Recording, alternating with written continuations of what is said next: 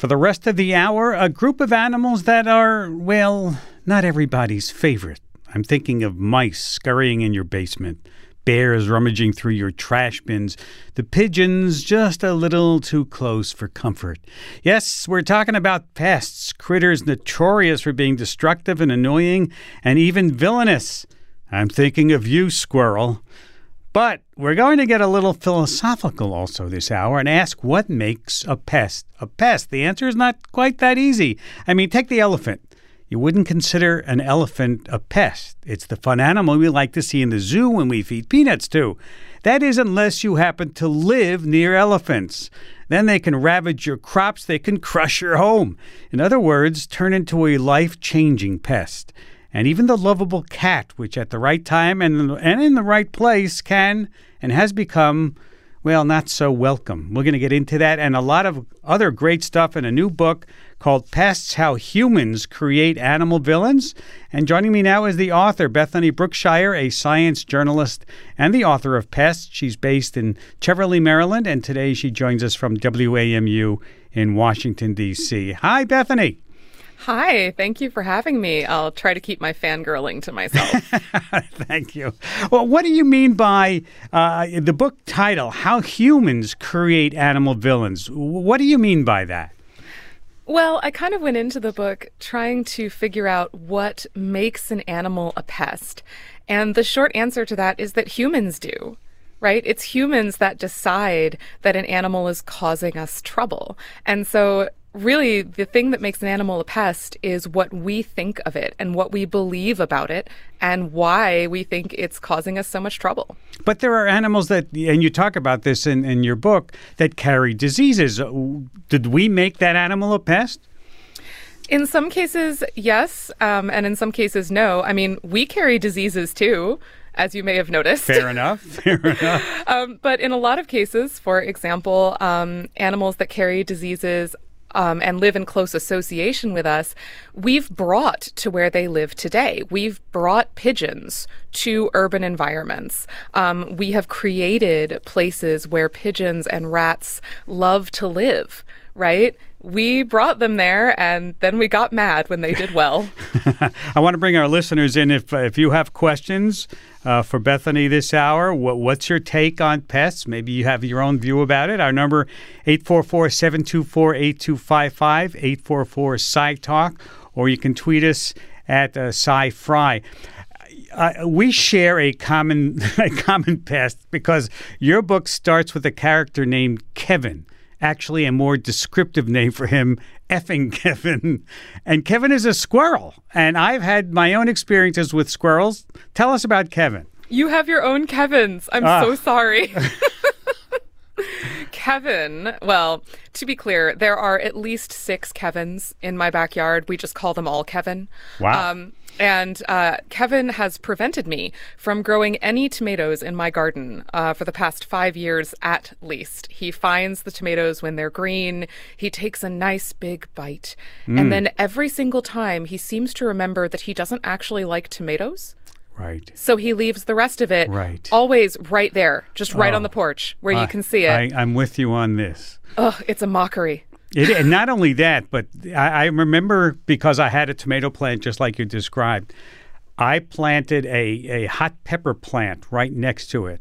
And my Kevin saw the plant, picked out the hottest pepper that Kevin could find, took it over to the window where I was looking at Kevin, and ate it right in front of me, staring in my eyes, saying, "Oh, yeah? You think this is tough? Give me a toughie."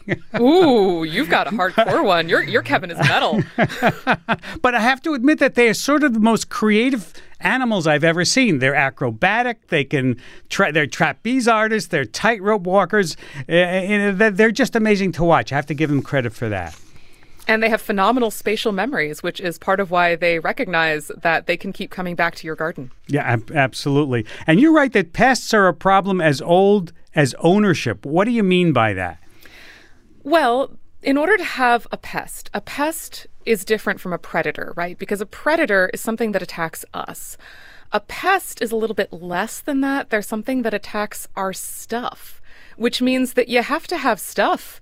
You have to have an idea that you own something that you don't want other people to get. And so really, if you don't own things, you can't have pests. You can only have kind of competition, right? Once you start setting food aside, storing it, then you start to have pests. And that pretty sums up the origin of the house mice, right? It does. Yes, the house mouse dates back to between 15,000 and 10,000 years ago in the Natufian period, in an area in the Middle East. And yes, we've had house mice since we had houses, and that was before we even had agriculture. The instant we started storing food and staying in one place, house mice were there. And as you say, I think people see pests as cheaters in a way. I mean, that they're mooching off of humans, but you argue that they're really just winners because they're able to so skillfully do that. Right. I mean, when we take advantage of other species, are you going to call us mooches because we're good hunters? I've got a few people I can go. Animals, we create niches that allow animals to thrive, right? We create piles of garbage that allow rats and mice to get by. We create beautiful cities that offer wonderful perching spots for sparrows and pigeons. And then we get angry because they're doing so well when we've built the spaces that they inhabit. So we're creating the environment so that they can flourish and do what they do. Right. And often we bring them to new places. So, for example, it's our ships that bring rats and mice to islands or snakes to islands. It's us as colonists that bring cats to islands where they can often end up as invasive species eating animals that have never seen a predator before. Tell us, that's a fascinating story in your book about cats. Tell us that story. Yeah, so I will say first, I am a cat lover. I have 2 cats. So this was hard. But yes, cats are estimated to slaughter between 1 and 4 billion birds a year in the United States alone. The real problems are on island habitats. When people bring cats, the cats sometimes escape, they go feral. And, if there are animals that have never seen a cat before, maybe there are birds that don't fly, right? Or, small rodents that are native to the island that have never seen a cat. Cats can drive those species extinct. And it's now thought that they play a role in at least 63 extinctions around the world. No kidding. Wow. And another theme in the book is that people will wage war to get rid of pests. And that was a point about the Burmese pythons in the Everglades, another fascinating story. Yes, I had the good luck to go Burmese python hunting in the Everglades during one of the yearly python challenges, where they actually send hunters out on the levees in the Everglades to try and bring in the most pythons wins $10,000. And it's a fascinating example of just what people will do to try and get rid of an animal that they've called a pest. Let's go to Janet in Martha's Vineyard. Hi, Janet. Welcome to Science Friday. You're first up this hour. Oh, good. There's a very odd thing. I went to the library this afternoon. I live on Martha's Vineyard in West Tisbury. On the shelf was this book called Pests. I don't remember ordering it, so I talked to Laura. She said, "Oh, I thought of you when I ordered this book." And in the back was the author with a white rat on her shoulder. So that made me very happy. I have a pet. Well, I rescued a baby rat. Now, I'm not afraid of rats or mice or anything like that. The poor thing was near the manure pile. I have a horse. And it was ice cold. I picked it up in my hand. It was so small it fit in the palm of my hand. So I thought, oh, God, why are you sending me this? Because he always does it. I brought him in the house and put him in an aquarium with some nice woolly things, which I warmed up in the dryer.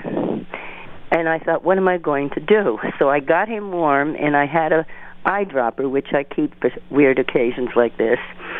And I only had canned milk in the house. I did not have kitty milk replacer, which is what most vets want you to use for wildlife. And I thought, well, he's either going to die. The vets were all closed at this point. And he drank some milk. To make a long story short, he is still with me. He's about 4.5 months old. He still drinks milk, but he likes lots of different foods. And he's very friendly with me. He makes eye contact. I can actually put him in a trance when I turn him over and rub his stomach, because I guess rats like their stomachs rubbed. Well, do you? So you don't consider him a pest, or any rats No, a pest? I don't. Then? I mean, I heard somewhere that rats have been alive since the dinosaurs. So they must have some kind of intelligence to stay. When the dinosaurs passed on, they did not. Well, Janet, thank you for that story. Let me go to Bethany. There's something you must have heard of. Pet rats? Yes. Oh, yes. Yeah. Yes, the rat on my shoulder in my photo for my book, her name was Magrat. She was a rat of my friend's, and she is missed.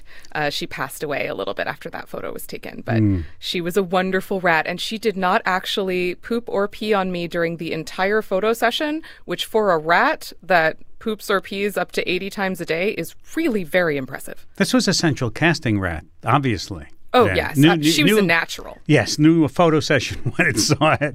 Our number, 844-724-8255. I also find the villain origin story of pigeons remarkable, too. We bred them to help us until we said, not anymore. Tell us that story. Yeah, I hate to say that I have a favorite pest, because how can one choose the favorite of one's children? But they might be the pigeons. Don't tell the others.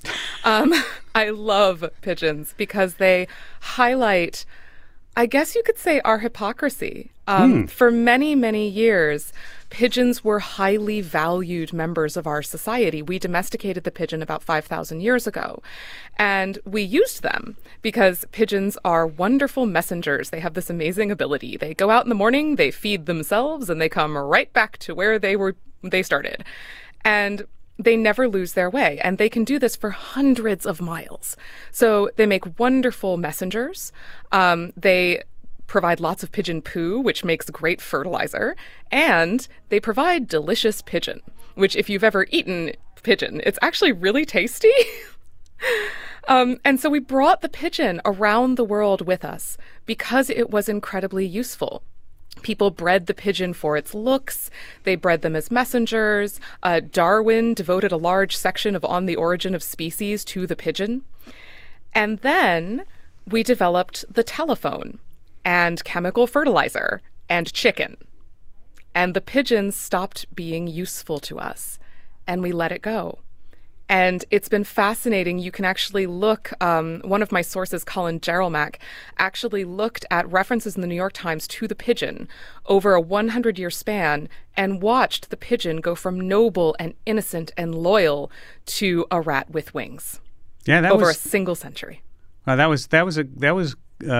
A rat with wings was coined not too long ago, was it? Yes, I believe it was 1967. Yes. Yes. This is Science Friday from WNYC Studios. Talking with Bethany Brookshire, author of Pests.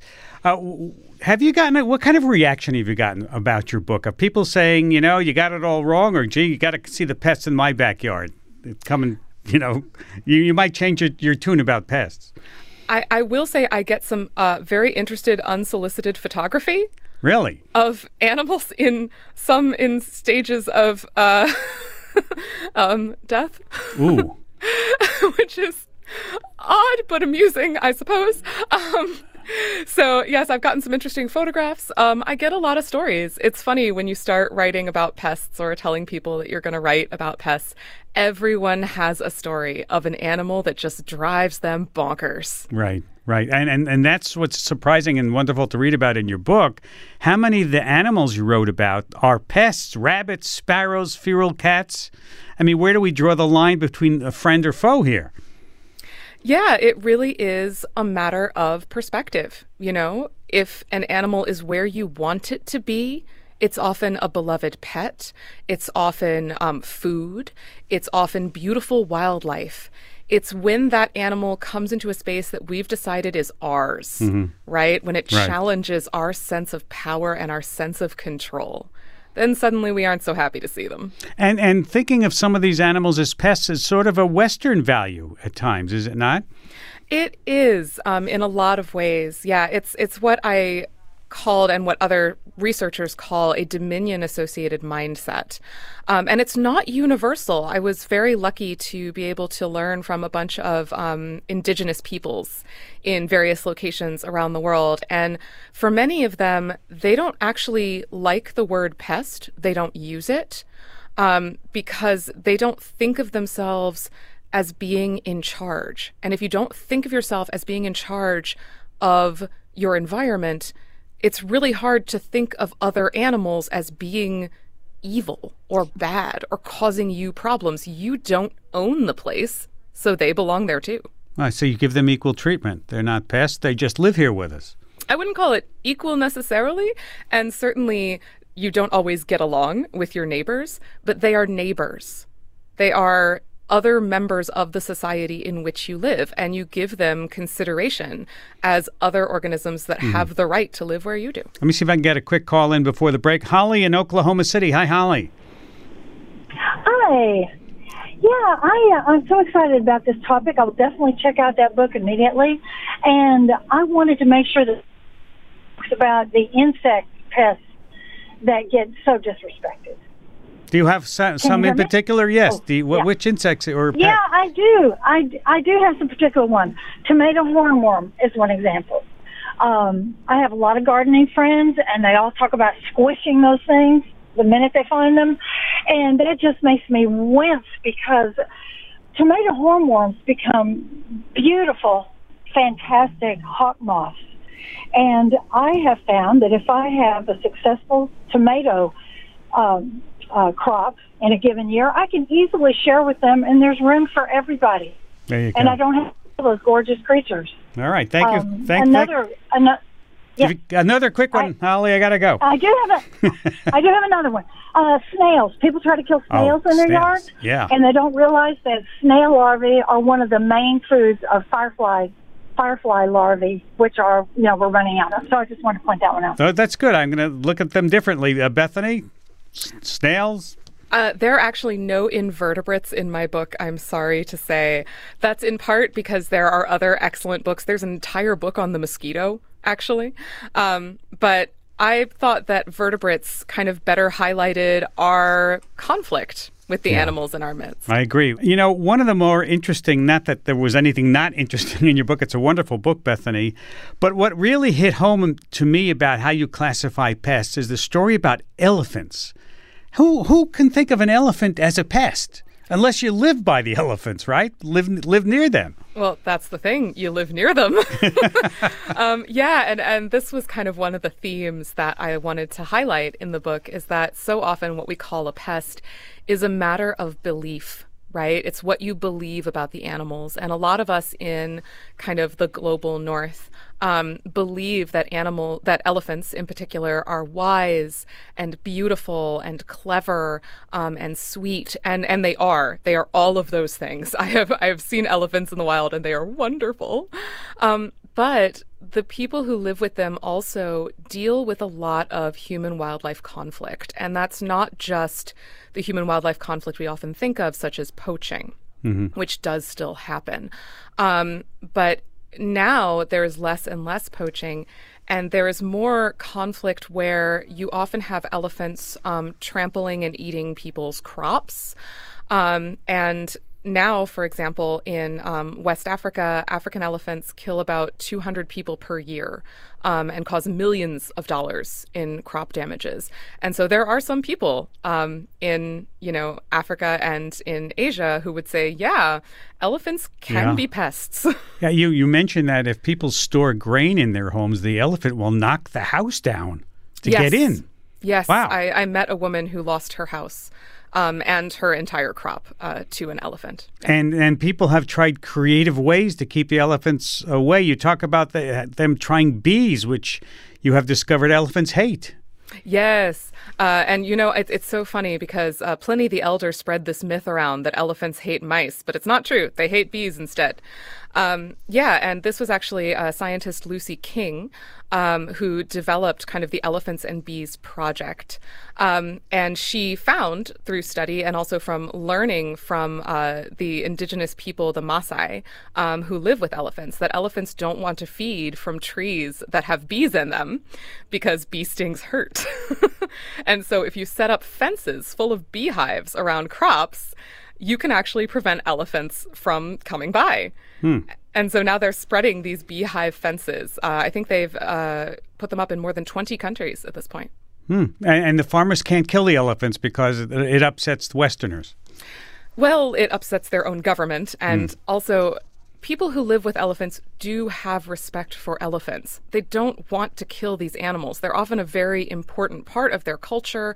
They're an important part of their history. In some cases, they're an important part of their religion. But most importantly, on the day-to-day basis, if someone in Kenya, for example, kills an elephant by accident or on purpose, they face millions of shillings, which is the Kenyan monetary system, in fines and life in prison. Wow. Yeah. Wow.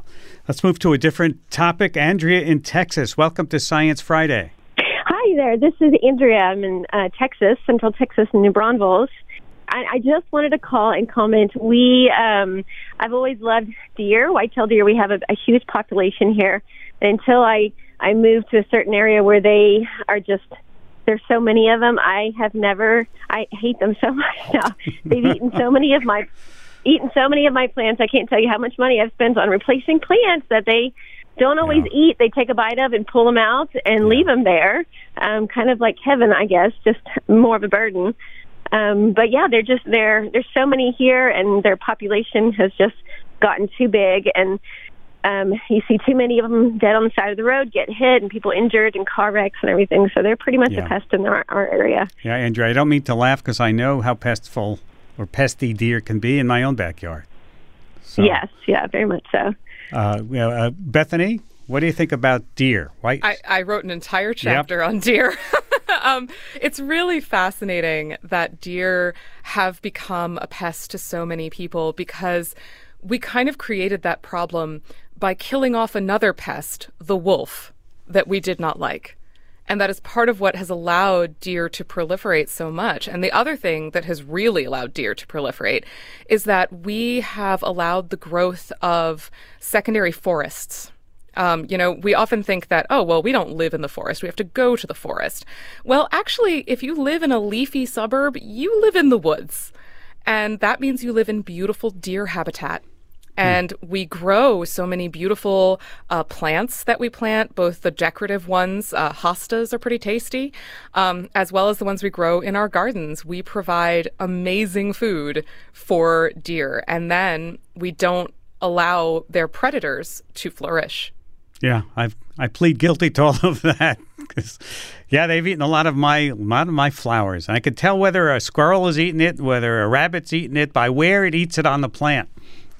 R.I.P. your tulips. I'm sorry. The lilies. They love to take the top of the lilies off. And they do love lilies. Yeah, love lilies. I hardly ever see my lilies. Let's go to John in Richland, Washington. Hi, John. Hello. Yep. I'm here. Hello. Thank you for the call. And Bethany, I really look forward to reading the book. It sounds amazing. It's right up my alley. I'm a lifelong bird watcher, and in my backyard this year, I had a bird that's really quite rare called a Townsend solitaire, and I was so excited about it. And I was watching it and reading in the book its behavior and then watching its behavior out my back door. And we're watching my cat for my daughter who's at college. My cat is incompetent. She's declawed. She's not a fearsome predator. And she got to one bird in my backyard. She got to that Townsend solitaire somehow and killed it. And now I have this annoying pet. My pet is my pest. So you can't look lovingly at your cat anymore. It really has altered my relationship in a significant manner. I'm like really frustrated because I got so much joy out of having that bird in my backyard, and it's not the cat's fault. I can't be mad at the cat, but still. Sorry to hear that. It is very sad. I was so excited to hear about your Sterling, and then it took a dark turn. Yes, I'm sorry to bring that down on us, but I mean, it could have been a house sparrow, which has adapted everywhere, as I'm sure like pigeons almost. But anyway, all right. Well, thank you for the call. Thank you for letting us know about you sharing your experiences with us. Thank you, John. Yeah, the cats can be pests, right? I mean, there have been cat wars. Yes. Oh, yeah. There's in fact an entire book called Cat Wars. Yes, and it's also really fascinating how, because of what we believe about cats and because we do see and love cats, it can be really hard for us to deal with them when they do cause problems to, endangered species, for example, because people really don't want to kill animals that they love. Mm-hmm. But sometimes in island situations, there's very little else that can be done. You're right about cats wiping out the mouse population of a whole island. Yes. Isla Estanque, I think. Off Southern California in Mexico. Yeah. And I mean, they're most famous probably for wiping out the Stevens Island wren. But certainly those two species are not alone. Cats are obligate carnivores. They love live prey. They're doing what they do, and we have brought them to ecosystems where the animals just aren't capable of handling it. We gotcha. Let's go to Rick in Bridgeport, Connecticut. Hi, Rick. Hi. I had a comment that I teach environmental science, and terminology is so important in science for defining things. But in environmental science, it gets a little tough because we try and put boxes and definitions, and there's so many human-centric definitions when it comes to especially environmental science. And when we talk about pests, I reference a lot that we humans came up with that term, and life doesn't care what we call it. And I thought it was interesting that deer were brought up earlier because I teach my students every year that white-tailed deer that we consider huge pests in New England, with eating flowers and car accidents and stuff, how they were endangered at one point in time. At the end of the 1800s, early 1900s, they were almost extinct, and they were a resource for us. And then once we stopped hunting them and we started buying produced meat from farms and stuff like that, their populations came back, and also with the disappearance of wolves, now suddenly they're a pest for us. Well, thank you for telling us about that. Well, and they're not the only species. We did almost wipe out the white-tailed deer. We also almost wiped out the turkey, the wild turkey, and the black bear from the eastern United States. And now all of those species are thriving in the new habitats that we've created. And we're starting to be bothered by pretty much all of them. Yeah. Thank you, Rick, for sharing that with us. Let's go to Elise in Ashland, Wisconsin. Hi. Welcome to Science Friday. Oh, hi, this is Elise. Can you hear me? I sure can. Go ahead. Excellent. Well, I just wanted to say a few words about the sea lamprey, which, as you probably know, is a really dangerous invasive species up in the Great Lakes because of, its ability to adapt to travel as larvae in bilge water or to just swim up rivers or canals that humans have dug. They've been in all the Great Lakes for, I think, going on 90 years now, and they're a really serious danger to the ecosystem. And again, that's because, they adapted to opportunities we gave them.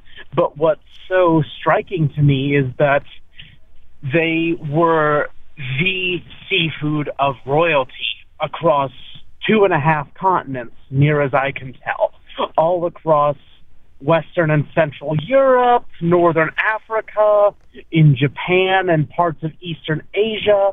The lamprey, the sea lamprey, was the traditional food of nobles. It's supposed, because it's such an unusual species, it's supposed to taste like a mushroom, I've heard. Of course, now it's very hard to do this safely because they've been exposed to so much. The ones we have here have been exposed to so much mercury pollution.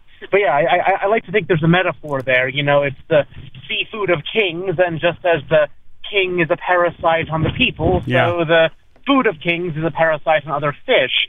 And a final funny moment is that because they're doing it for King Charles's coronation, they're actually serving a lamprey pie. And I've heard that the Michigan Department of Natural Resources is going to get a royal stamp as the official providers of lampreys that are to the King of England. That's a great story. I got to end it there because I got to go, but thank you for sharing that. That's a great story. So, Bethany, you've given us a lot to think about. What was the biggest lesson that you learned in writing this book? Oh, man, there are so many. I would say the biggest lesson is, it's all too easy at the end, as one of the callers said, a pest is what we call it. It's not what these animals do. And it's so very easy at the end to just say, oh, well, the real pest here is the humans. We're a scourge upon the planet. We are so mean. But one of the things I learned is we don't have to live this way. We don't have to be this way. We can be different. And there are different ways of coexisting with the animals in our environments.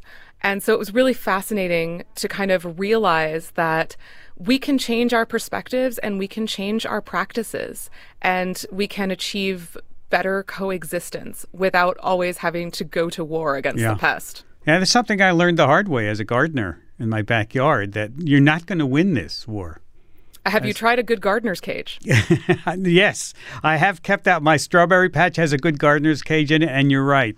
But there are animals that burrow underground. I've started, noticing all kinds of different things, ways that animals will win this war, if you want to call it a war. So you have to coexist, right? I mean, we don't have to, but it's a choice that we can make, and it's one that I think would probably serve us and our environments better in the long run. Let me see if I can end with a question or two from someone who's been hanging on quite a while here. Brian in Southampton, New York. Hi, Brian. Hi. Go for it. Yes.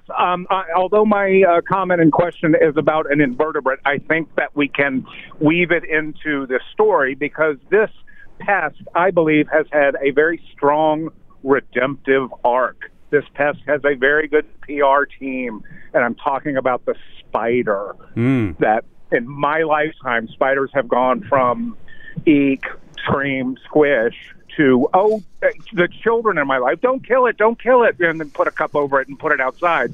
So it feels like, at least in my experience, some of us have turned a corner with the spider. That's a good way to end because, yes, people really hate spiders, don't they, Beth? I mean, some people do, but that's one of the things. The more you learn, the more knowledge you have about the animals that you live with, the more you begin to realize their value and learn to coexist a little bit. And so just chill out a little bit and try to learn how to live with these animals. Yeah, knowledge is power. Yeah. Well, where do you go from here? What's your next idea about pests? Are you writing anything else? Oh, that's a lot of pressure. I'm still thinking about pests, honestly. There are so many animals that didn't make it into the book and that could have. And why didn't they make it into the book? I mostly tried to focus on animals where their stories highlighted kind of the five themes that I really saw as being kind of essential to the definition of pest. But many other animals could have stood in for the animals that I ended up focusing on. Well, it's an excellent book, Bethany. Thank you for taking time to join us today. Thank you so much for having me. Bethany Brookshire is a science journalist, author of Pests, How Humans Create Animal Villains. She's based in Cheverly, Maryland. And you can read an excerpt from the book. Go to our website, sciencefriday.com/pests.